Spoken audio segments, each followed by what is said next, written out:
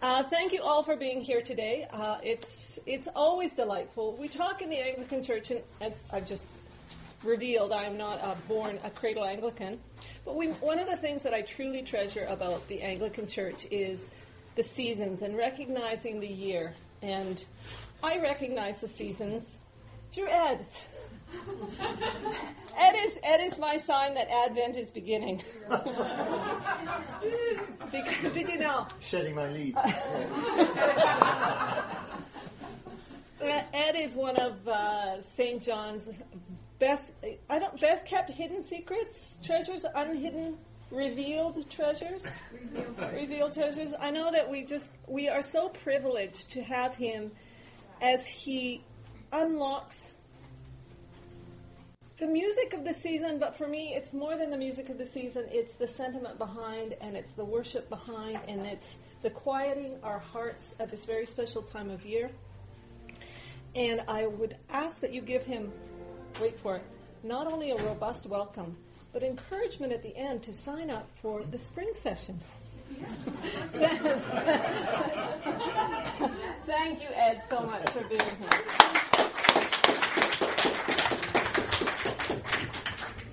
That's very generous. Thank you. Well, here we go.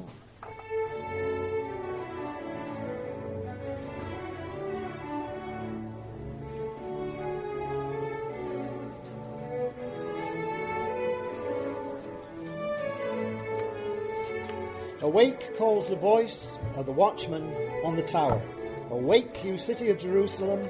Midnight the hour is named. They call to us with bright voices. Where are you, wise virgins? The bridegroom comes. Take your lamps. Alleluia. Make yourselves ready for the wedding. You must go to meet him. Is that too loud?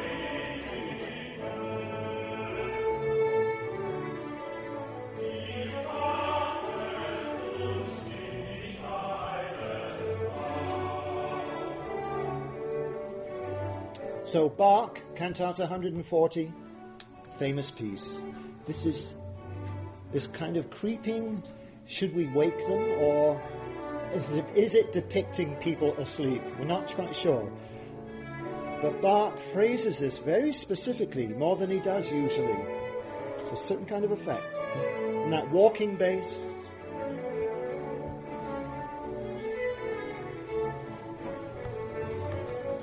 We sing the hymn, I'm sure you recognize it. It's a Lutheran chorale.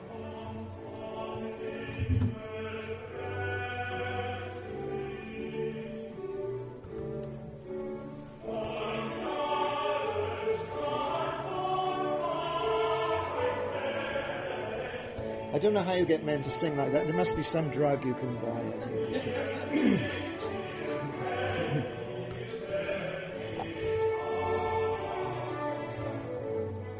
Unfortunately, of course, we have to face the fact that some of the riches that I hope to show you today are not in the English language. Some are, obviously German, and there'll be some Latin, but we'll explain that as they come along.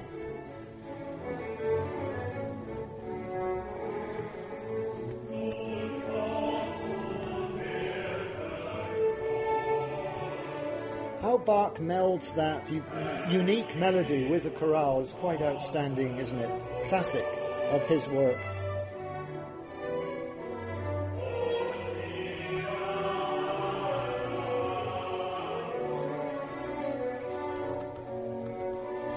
This is John Eliot Gardner and the Monteverdi Choir.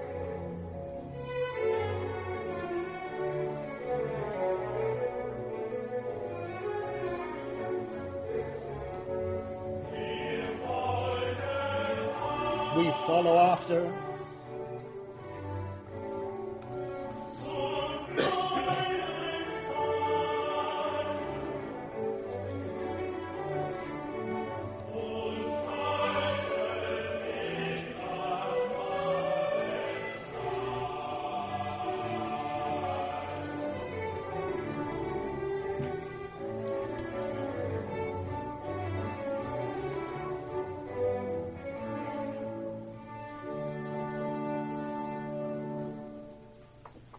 I thought that would be a good start.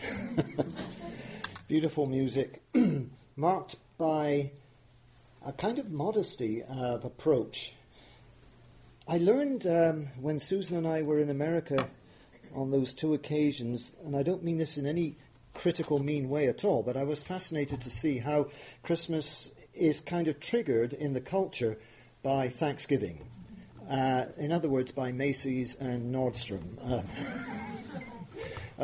This is an important kind of point in the year. It's lovely. I love the Thanksgiving celebration and so on, but the concept of Advent, not in the Episcopal or Catholic or the new Anglican churches, but in many others, just tends to be ignored.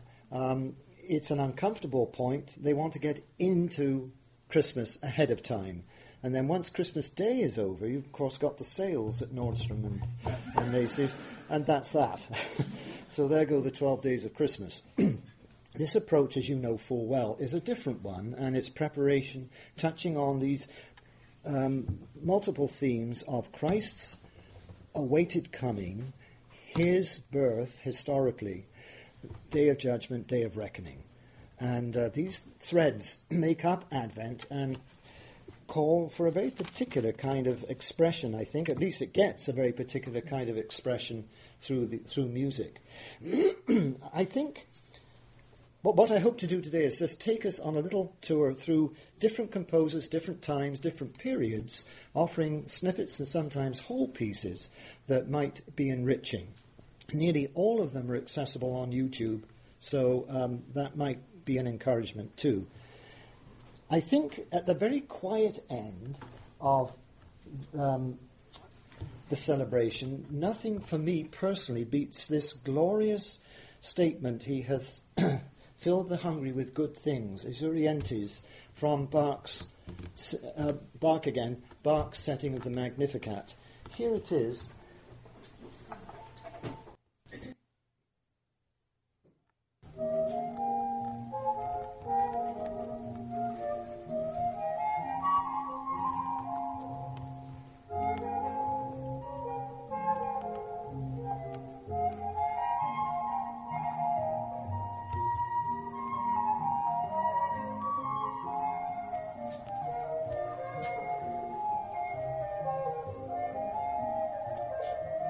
So for contralto, this is Bernarda Fink. Nicholas Harnoncourt is conducting the ensemble.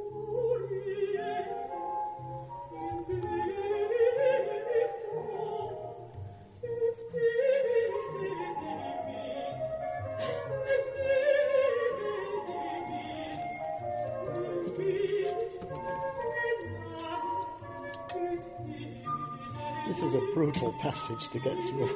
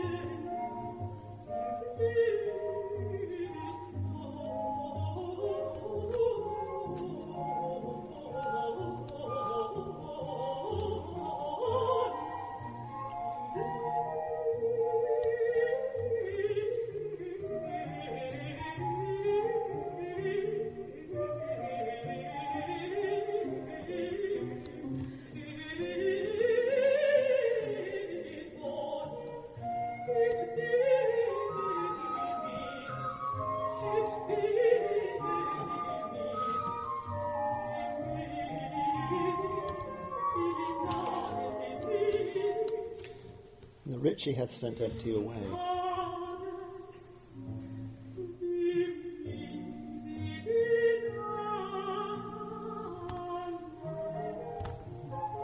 This is in Latin, of course.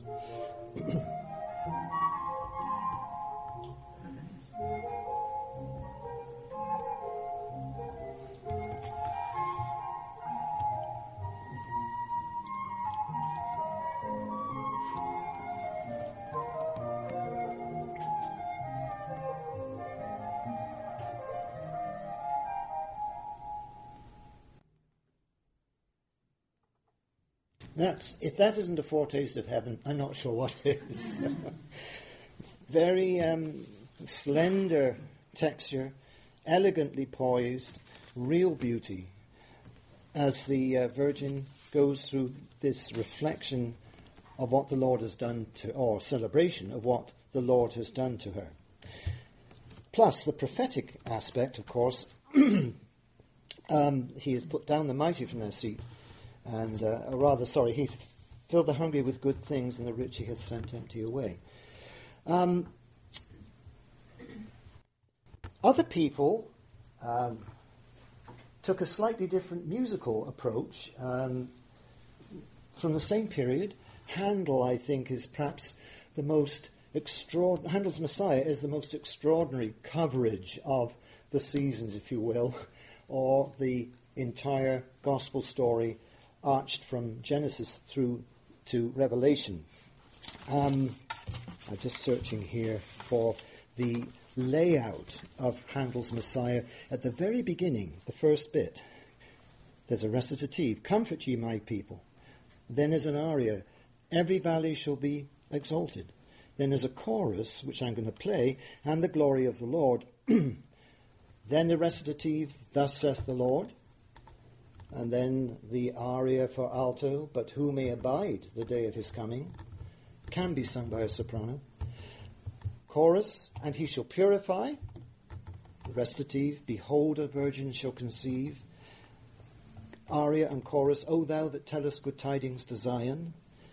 And then a recitative, "For behold, darkness shall cover the earth."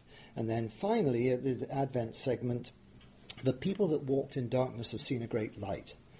That seems to sum up Advent perfectly. And I wish there were time just to play all that. There isn't. But here, as you know very well, is the chorus. Except it isn't the chorus. Oops. It's wrong. So where's that gone? Excuse me a moment while I just think. Where did that go? Oh dear. It's embarrassing. If this gets out. Oh.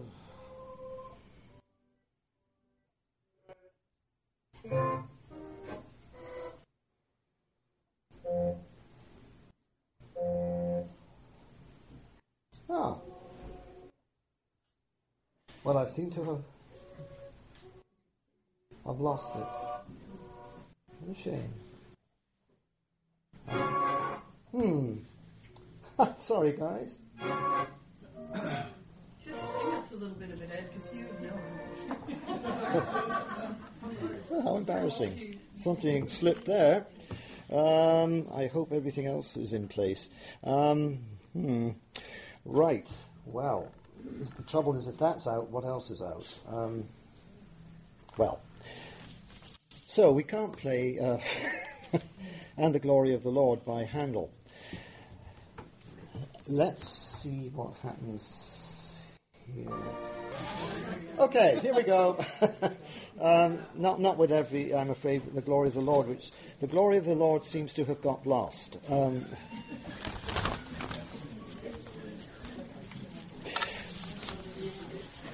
At the same time as Handel was busy, what was happening? It's all very well talking about concert hall and cathedral, but what was happening in the average church?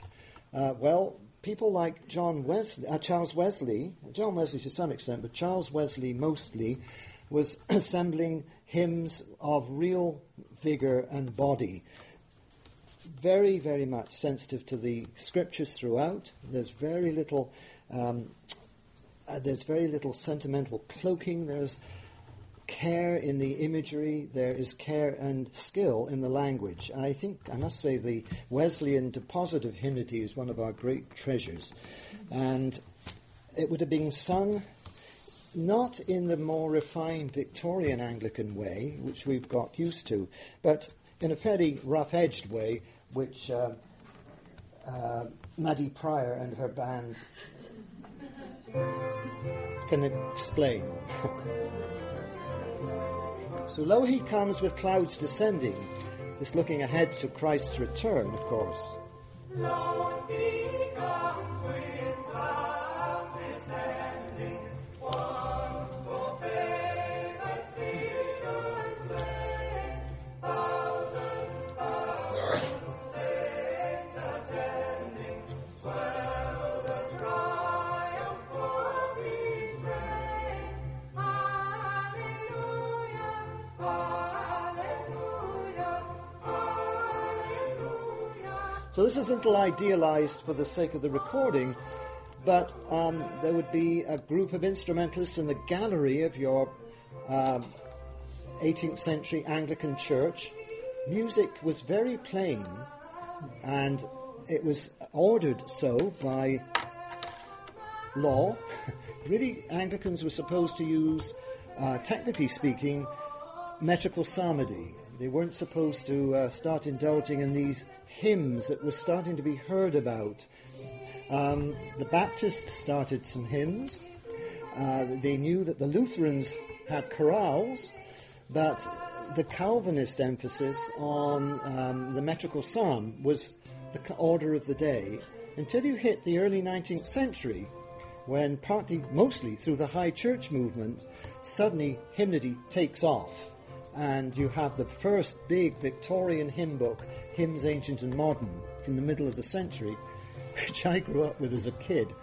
It had been revised a bit, but not much.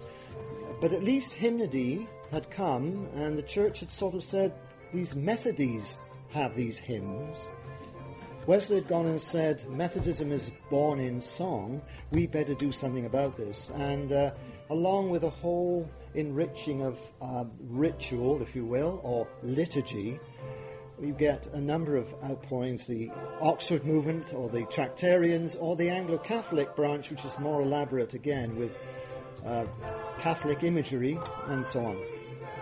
And at any rate, hymns take their place, and but this would be more typical of what you'd hear in an Anglican church, which is broken away from or challenging this rigid adherence to metrical psalmody, and is now starting to take some of these songs that they're hearing from people around them.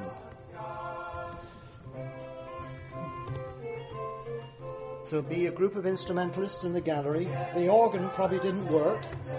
They were into extensive neglect in those days.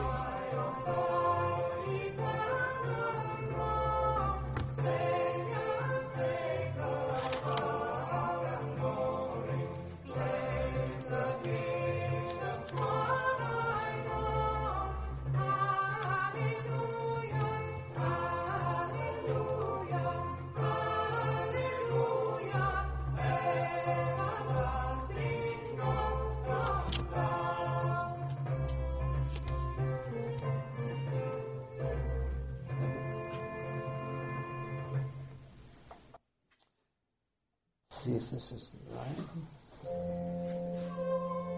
Okay. Back on the continent, what else was going on?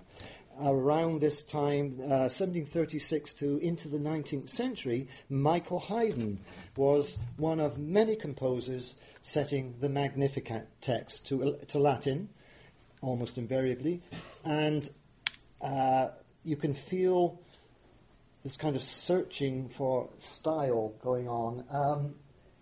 It's a beautiful piece, it really is.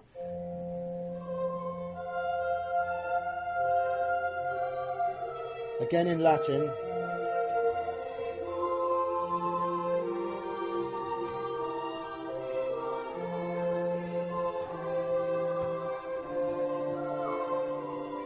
When I say searching for style, born in the midst of Bach's life, like Bach's children, desiring now to leave the Baroque language, which is very particular, and moving into this very different language of the classical musical era. There's more emphasis on tune. The inner workings of the music are more supportive than they are linearly collaborative. Not many fugues. San Francisco Girls Choir. A wish the words were clearer, but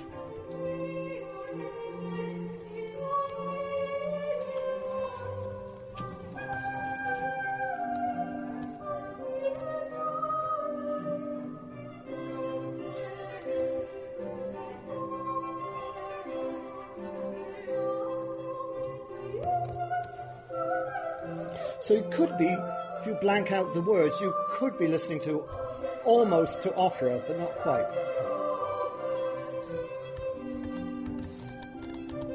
But I love the instrumentation. It's so light.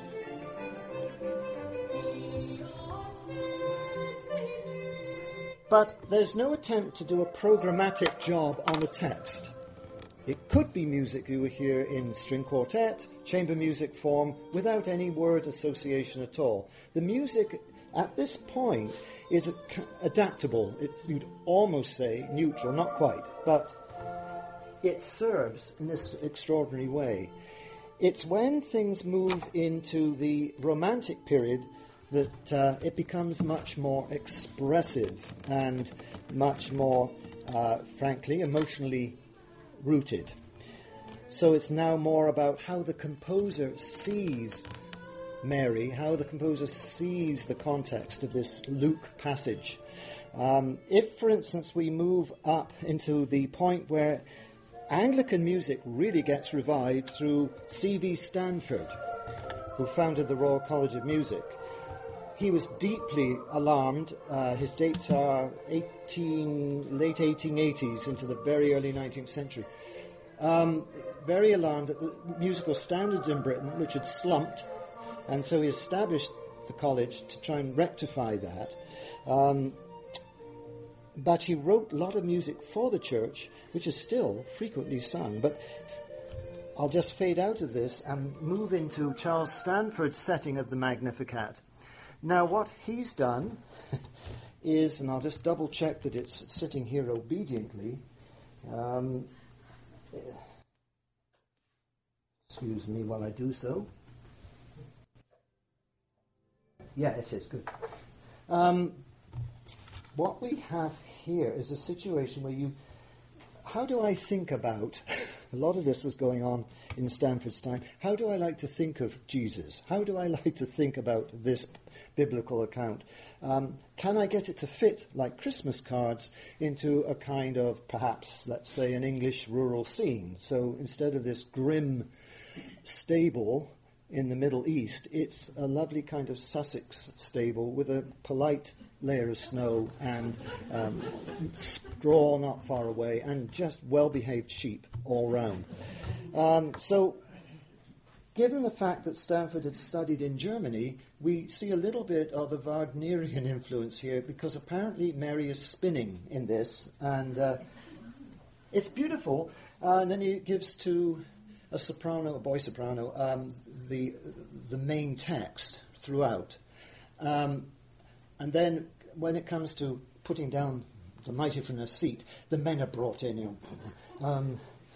It's wonderful, but it veers dangerously towards a Monty Python interpretation of... Thank you. Next one.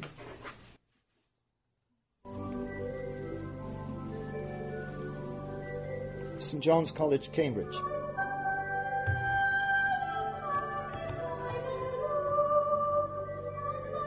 So there's a spinning going on.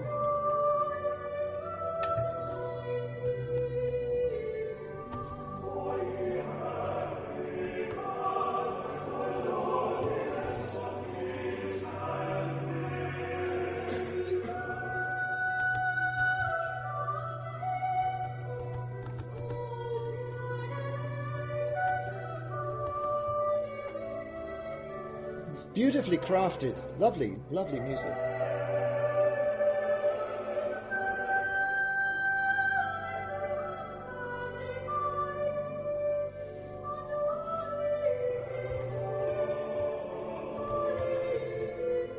This is a Magnificat in G. He wrote 2 or 3, but this is perhaps his best known. So 1852, he's a mid-Victorian, to 1924. This is dates. spinning wheel still going?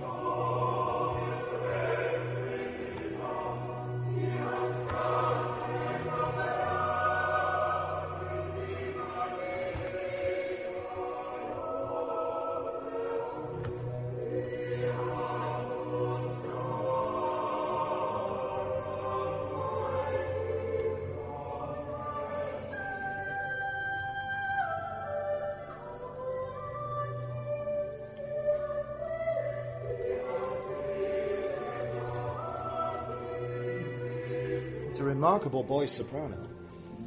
Extra iced bun for him.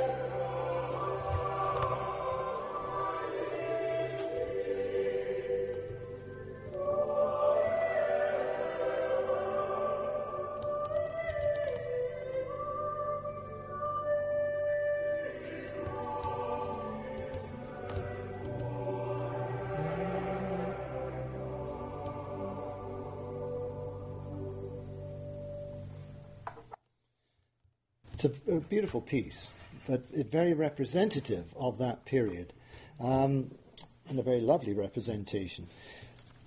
Then you get with post-Romanticism a continuation of that 19th century idiom where your personal feelings and your personal emotions are a very powerful influence on the music. You're not subject to a style so much as you would be as a J.S. Bach or a Michael Haydn, where you sort of acknowledge the discipline you're raised in and work within that frame.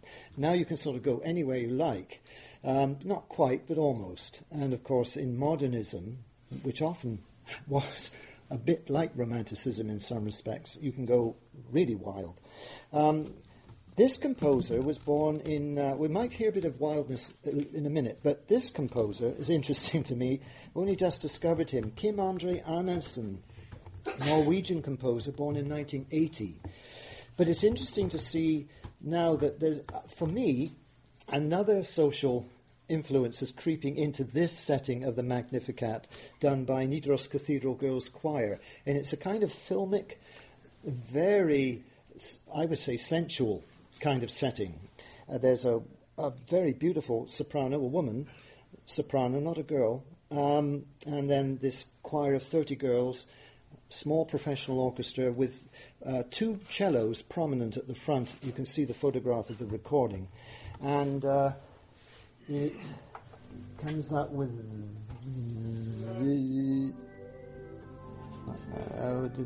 we've heard that, yes, thank you. Where's it gone? 5. Sorry about that.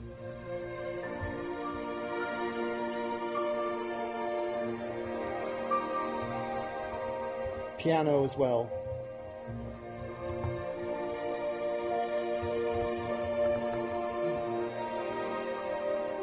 Strong hints of John Rutter in this.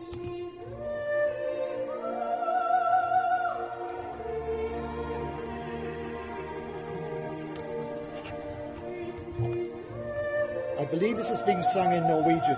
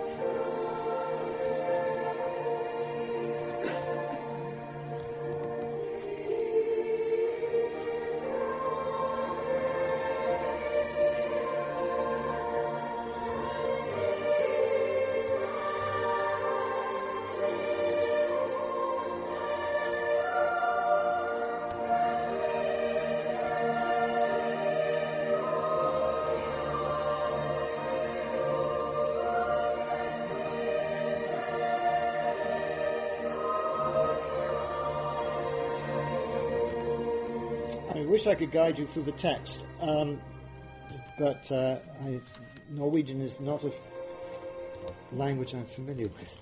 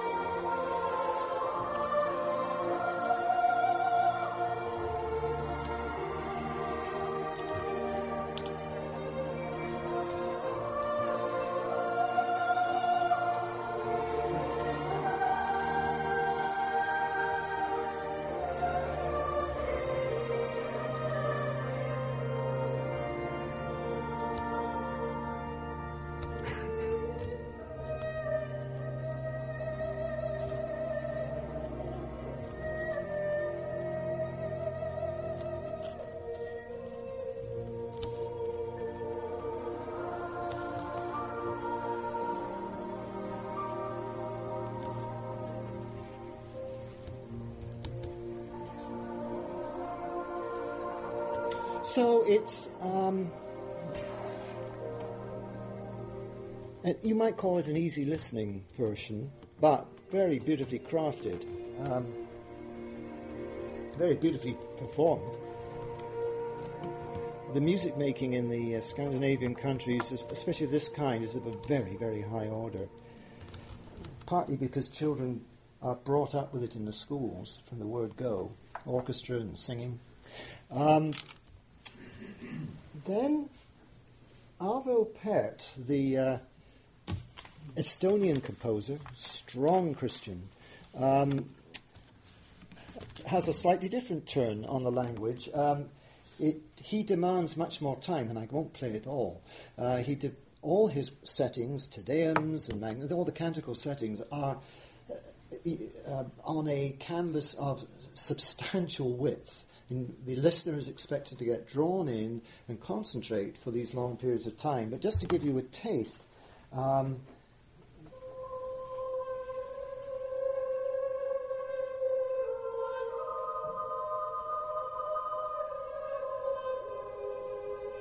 this in Latin. Like, it's hard to hear the words, I admit, with these acoustics. I think there's a sense in which we're supposed to know what they're singing about and enjoy the sounds.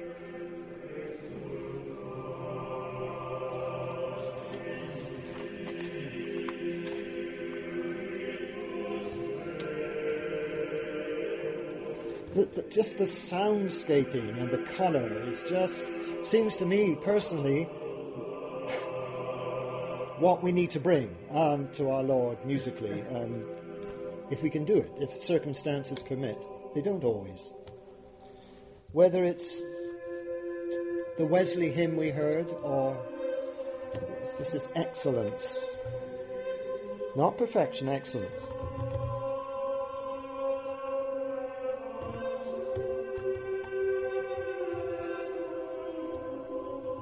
So the music or composer says, look, this is an important text.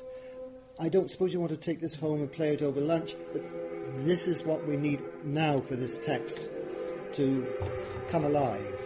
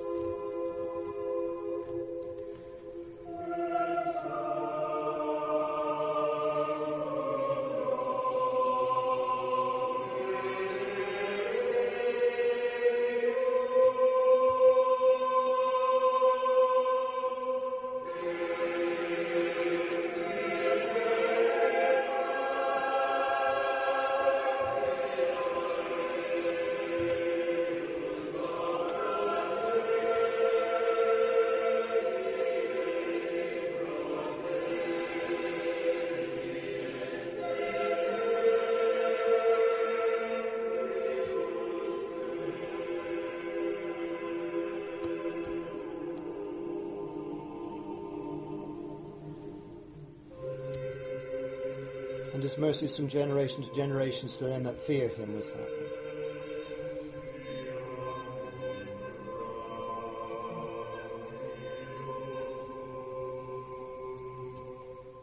And it goes on at some length. It's only third way through the text. But reflective, gorgeous, and almost indifferent to the time frame, like this must fit in to a commercial 4-minute segment because it's going to go online for sale and it's got to be downloadable. Now that piece is another setting of the...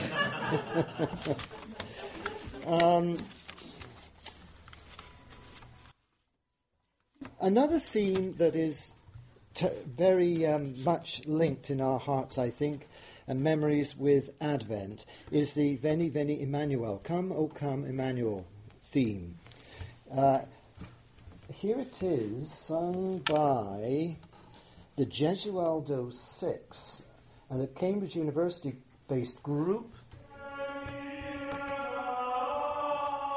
of extraordinary... How these guys make so much volume out of 6 voices, I don't know.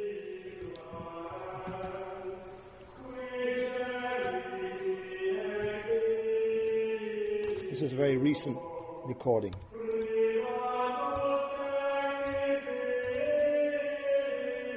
So the high voices are these guys singing falsetto.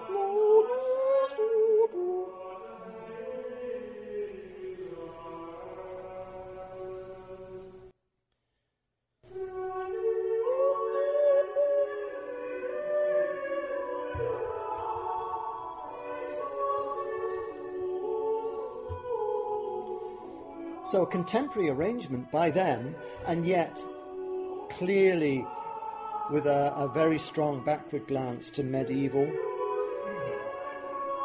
parallel motion.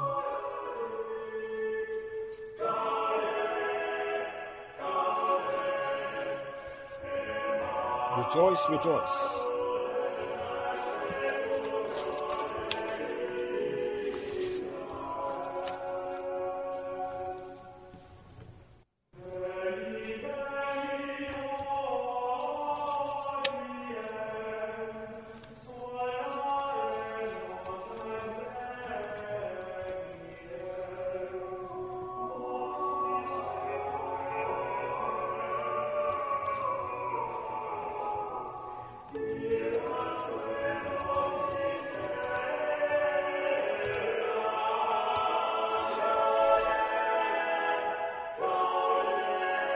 Incredible dynamic range.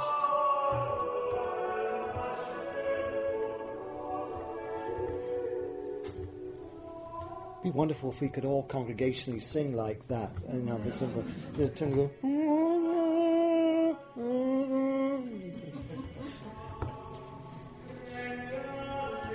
no reason why we can't. It's all the political plot.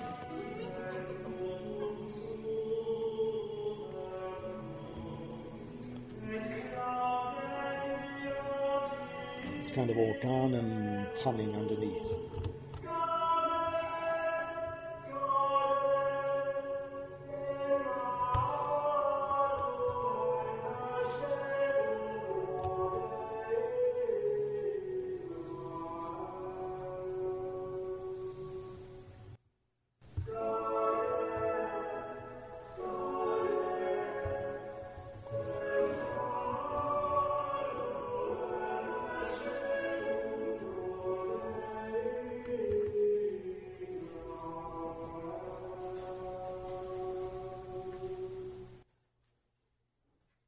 That's very beautiful singing.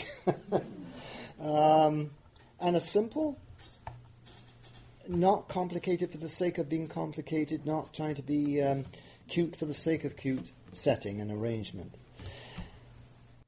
This is James Macmillan's take on Veni Veni Emmanuel. And this is tricky because there are no words, it's orchestral with a percussion solo.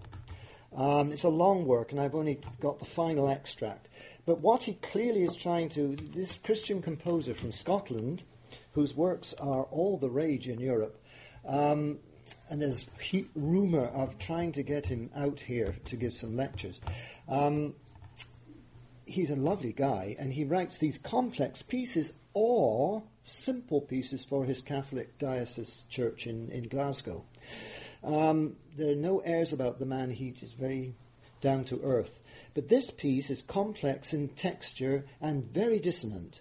And you get the feeling, as you listen to this cacophony, you can just hear little intervallic traces and references to dee da da da da da da da da dee da dee dee dee dee. I can hear those coming in, but they are difficult to trace, but they're there. And there's this cacophony, and it begins to break down until eventually, with sort of honking noises from the trombone, this distraught world, and then it breaks down to this tinkling,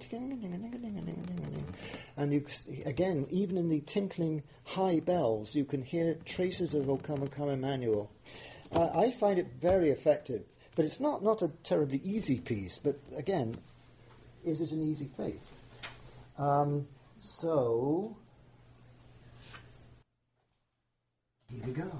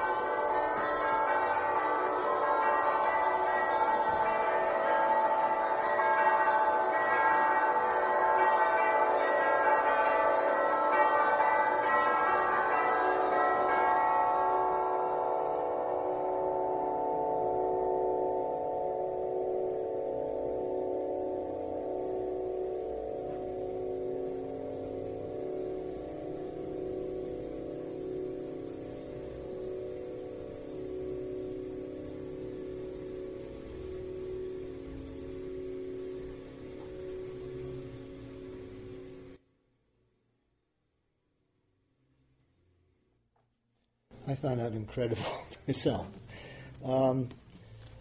but not easy.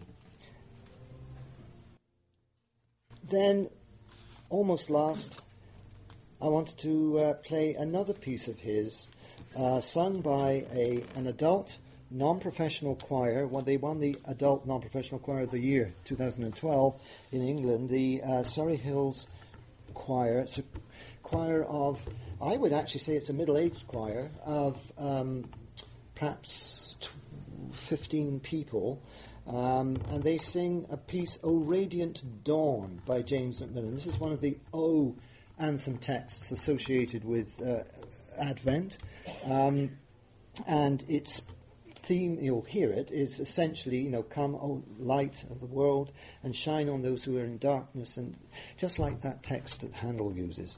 And again, a very fine work. This is a live performance.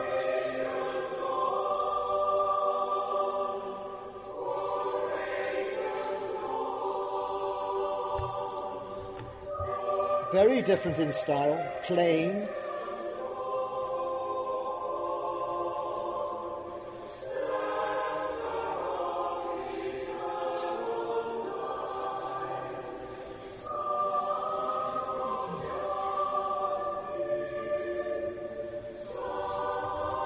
So there's a Surrey Hills choir in I'm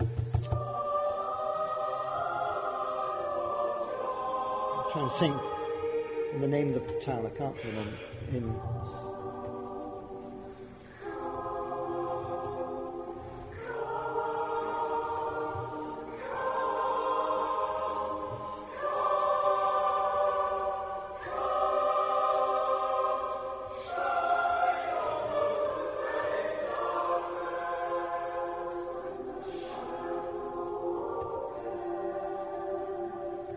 His reiteration of O come is a very direct, homophonic kind of treatment of the text.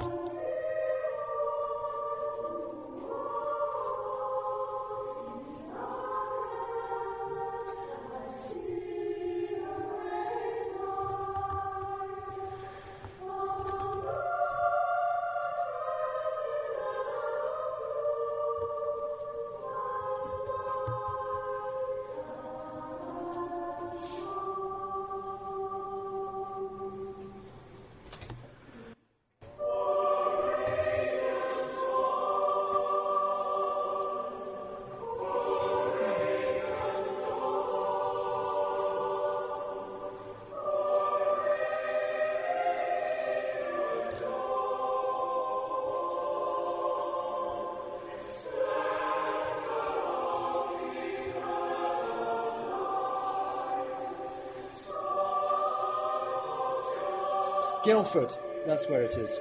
Guildford, sorry.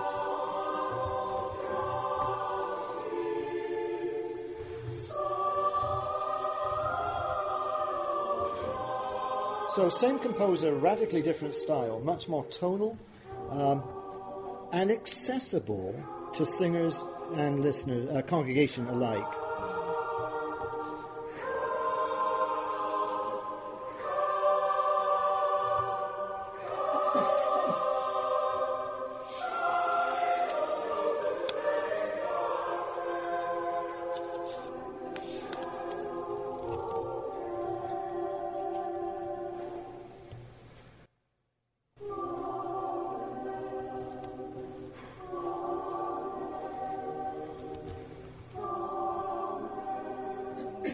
So this group just stands mixed, no conductor. There is a conductor, but she joins them to sing and faces outwards.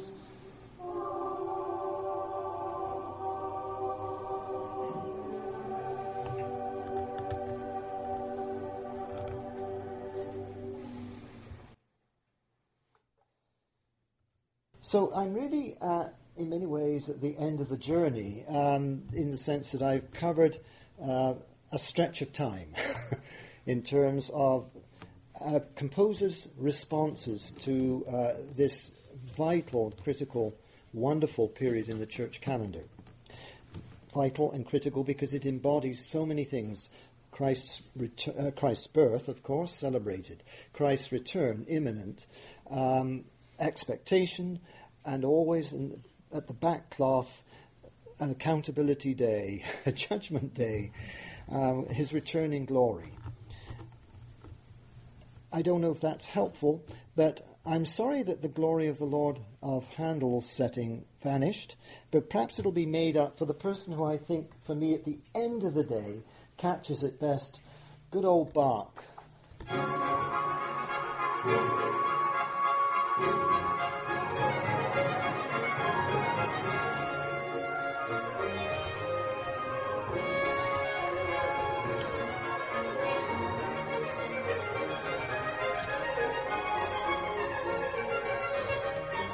So we got dance, celebration. This is a different approach.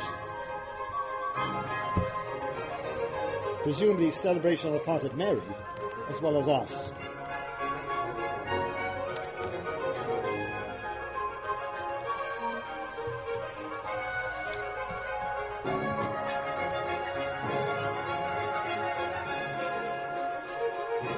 This is John Eliot Gardner again.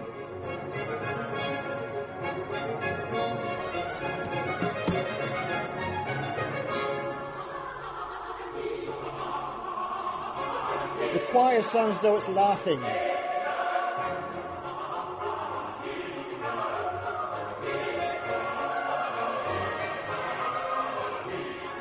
And Bach is so good at bringing in a kind of crowd feel to the chorus. One voice, another voice, other voices saying, yeah, ha, ha, ha. He does that in his Passion music wonderfully.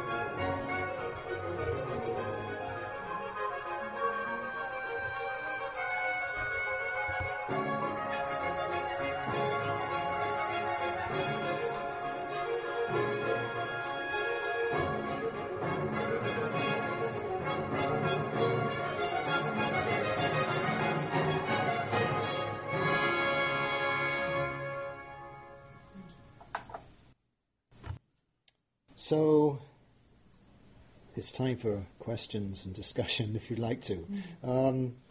But I'm reminded of an interview recently Ken Myers did with, oh dear, I can't remember his name, you wouldn't know him, Wilson, London University, young musicologist, saying that music, Jeremy Begbie reflects on this a lot, that music, modernity is expressed through music, and music expresses what's going on in society. And we can see the different approaches here, which do reflect to some extent the way we have been either trained, coerced, or want to think about things. I think perhaps it's striking to me that the trend, once we leave the 18th century, is to move into an increasingly personalized view of the faith. The other is not abandoned, but it's how I think, and what I think about it is of vital importance.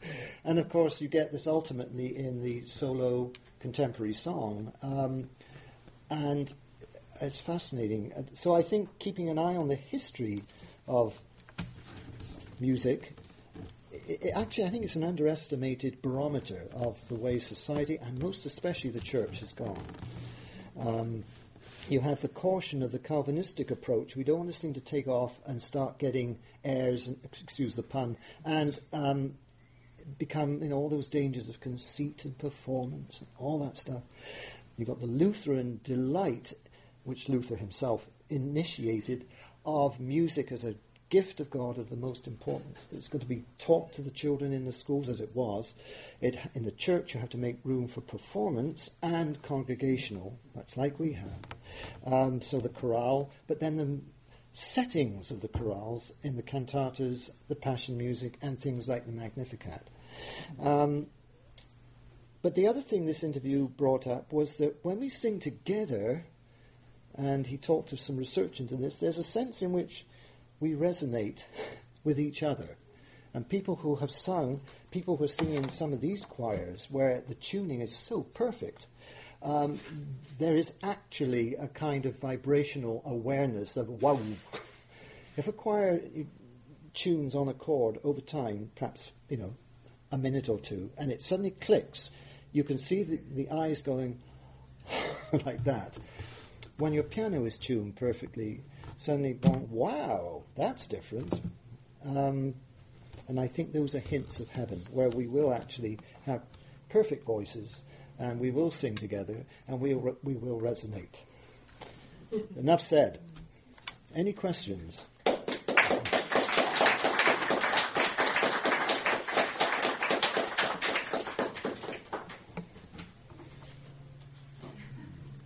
Yes. You, maybe I'm referencing this to your previous talk, where you kind of, we talked about current music and the move away from a deep spirituality. Are you encouraged by this talk? Is this a lone cry in Scotland of someone who's making music, or are there more people, more modern people? Are you hopeful about that? I think James McMillan is a point of great hope, because he does write simply for the church. What's wrong with... Nobody's complaining, I hope, about simple. It's when it becomes simplistic that we've got trouble. And that usually means you've moved into a very predictable, therefore probably commodified idiom of expression. But James McMillan, everything is kind of home-baked, if you will. Home-grown, home-baked, home-cooked, with you in mind, or that would be the congregation of that particular church. Not some out-there market that you hope to engulf, and has been engulfed. So I think that, and his willingness to do workshops, and then at the same time, he's addressing this new notion which has come about, I've read about this in several spots, that for many people who've abandoned church, for whatever reasons, but including aesthetic reasons, whatever we may think of that, now are turning to the concert hall as their church, in a way, or their worship, in a way. So, someone perhaps growing up in an environment where some of the music we've been hearing today is simply not possible, or perhaps not allowed, or certainly, almost certainly not encouraged, then they're going to sign up for the Vancouver Chamber Choir series. And that's where they will get, and I've heard language like this, I go there for my spiritual recharging. Go to these concerts. I go to the Messiah once a year at the Orpheum for a spiritual recharging. So I think Macmillan addresses that too. So okay, if we're going to come to the concert hall, at the Promenade Concerts in London, we're going to hear one of my works. I've been commissioned to write it, and I'm going to make sure it centers on Christ in some thematic way. And I think it's vital, because it stops this notion that the arts at their finest are somehow over there, and to be treated with great caution, which I'm afraid has been a tendency in the evangelical wing. Yes? I'm fascinated by what I think of as the landscapes of music you give us. I'm a painter, so I think it's a landscape that includes heaven and earth. Yes. In Mr. Glasgow, James McMillan, yeah. Millen's work, we're in the chaos of earth. Yes. We're so obviously in that chaotic landscape, and then Yeah. moving towards. Yes, wasn't that towards powerful? redemption. It's Yeah. very powerful. But then I think of Bach, and he's just like, oh, the world, whatever, but heaven, his landscape is all sky. Yes. It's just, there's a little earth there to Yes. but not much. Yes. You know, and I'm just thinking about the different focal points of Mm. the music in terms of the focus of the composer. Where is the composer going to create the piece that Yes. will link us to God? Yes. You know, in what, where are we starting out from and where are we ending up? And Yes. it's fascinating, these different pictures and how they change their history. Yes. And that we are looking back to older forms in some cases in quite contemporary music. It is, and I think the key, perhaps, to the successful composers in all ages has been, am I serving? Offering, am I a suffering servant? But am I serving? Now that can get corrupted into a craven supplying whatever people want, but these guys resist that. They may touch on it, but they resist that. Or they may take a folk melody or a plain chant melody and elevate it. Not that there's anything wrong with it in its original form, but they elevate it in a way that will connect with their contemporary listeners. Yeah, I think that's such a vital part. It's not always a feature of the romantic composers. I have an idea, and you're going to hear it, Wagner-like, and I've built my own theatre for you to listen to it in, with lockable doors, and you've got my scenery, my libretto, my music, my orchestra, to a large extent, redesigned. It's all about me, and it's going to be a week full of it before we get through the ring cycle. That, to me, invites comment. It's not it's not modesty epitomized, is it?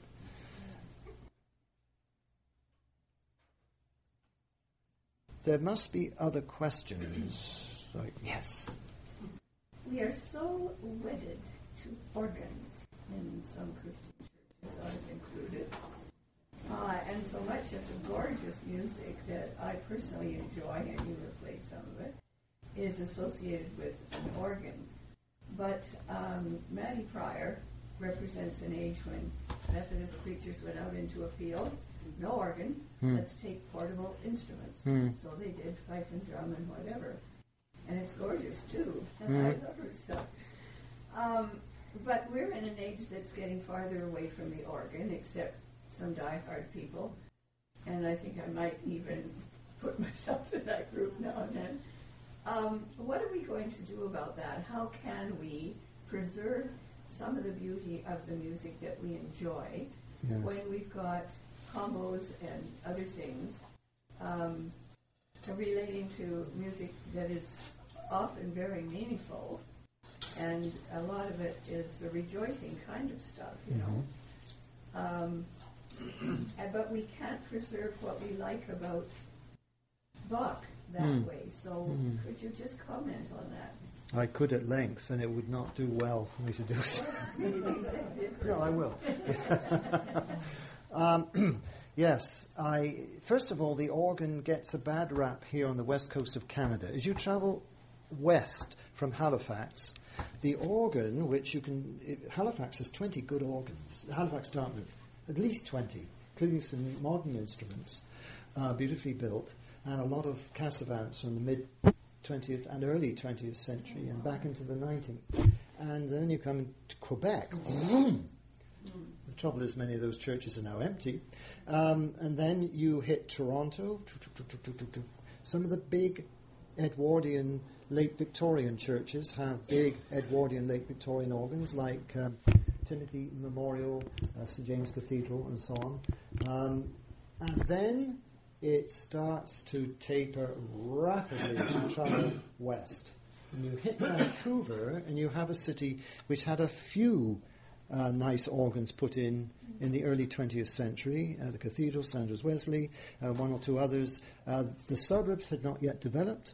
When they did, it was after the Second World War. They put things up quickly, like St. Philip's, Dunbar, where I served briefly when Susan and I were first married. And what do they do for an organ? A theatre organ. They're getting rid of their theatre organs, so they put in a theatre organ. Wholly unsuitable in every way. But in it went. It was a very sort of make-do, pioneer kind of approach. And then, bit by in the mid-60s, some decent instruments went in, including at St. Philip's, which has a beautiful little Castellan organ. St. Mary's Kerrisdale, the Presbyterian Church in Kerrisdale, all went in around the same time, UBC's organ. And then, but still, you were left with lots and lots and lots of small churches representing multitudinous denominations and split-offs and so on. And as you move out into the suburbs, there actually are no pipe organs worth mentioning. One or two, but not many. And it's really a famine. You hit Victoria, a little more hope there, and then you go up Island and it's... So it's a bit of a wasteland here, but in the States, it's a wholly different story. Yes, that's true. Much bigger country, I know. But then there are these magnificent instruments to be found in Pittsburgh. I was just asked to help advise on the evangelical equivalent of us, Church of the Ascension. They're going to renovate at some cost this beautiful 1960s or 50s Austin pipe organ. They're going to do that. They've renovated the big church organ, huge church, huge organ at East Liberty Presbyterian. There's 7 Cassavant organs in Pittsburgh, American City. There's scads of other instruments. There's a brand new Italian organ gone into a Lutheran church. There are 2 Reuter organs, fairly recent installations in the chapel at the university. Chapel at a university! And at the another big Presbyterian church. I had a huge Cassavant organ to play, put in 1984. It's just off the radar here. It isn't off the radar there. Is what I heard you say. We have, organ is not dead. It really is not. And then, so that's the first thing I would say. And then the trouble then is you're up against a brick wall, which is rather complex to go into. It is possible, as we heard, Susan and I heard at the cathedral last week, to have a lovely mix of instrumental and organ. I forget what it was viola, I think, a viola and organ, doing these bridges between verses. So the organ is serving, and then there's this other sound. That is possible, but I'm afraid it actually boils down to money. Who's going to pay for the violinist to come in especially to play for that service? Is your church willing to put aside a budget for that sort of thing? So one venue which I nearly played, decided against, was from some kind of, I don't know where, mega church in America. Massive organ at the front, church plunged into darkness, pinpoint lights everywhere, huge orchestra, massive choir, children's choir, big percussion section, all for one piece. And I thought, how on earth do they afford that? This is their big Christmas presentation. Thousands of dollars. You can't hire musicians outside of union rates or you'll be in trouble. Professionals. So I think that's part of the problem. It's vision. I'm not sure that I thought it was worth it doing what they did in this clip. But nevertheless, they did it. And that's a vision. We want to do things this way, but it costs, you need feet on the ground and you need money. It's as blunt as that, I think. And we need churches have money. Mega. Yes, they do. Yes. Well, this one obviously did. Yeah. And you need the quality organs to offset what you were just saying, because bad organ sound is, I'm the Grim Creeper. One more question. Well, one more question. Yes. Thank you so much for your presentation. I'm curious about the interest of this genre of music, this type of music, for people under the age of 50. Yes. My assumption is that this could be a dying genre, that the appreciation of the beauty of this music could be dying with age. And I'm just, I'm very curious about your comment that some people will go to the concert hall to get their spiritual gifts. Yes. And one of the things that I'm probably really interested in is the hunger for spirituality in our postmodern age. Yes. And so this really does nourish my soul, this type of music. Even if I'm not even listening in English, it still nourishes my soul. So I'm just curious about that hunger for spirituality in our postmodern age among 20s and 30s and 40s. people who didn't grow up with this being Yeah. forced to listen to it perhaps in their home, but maybe are just intrigued with the beauty of it. And I'm just wondering, what is your read of our Western culture and people's interest in this type of music? I'll try to be really quick. I think, first of all, I'd like to say that if we could have seen video clips of all these choirs, you'd be astounded at the number of young people. Obviously, the girls' choirs. And you can say, well, they're just forced into. No, I don't think so. The guy is singing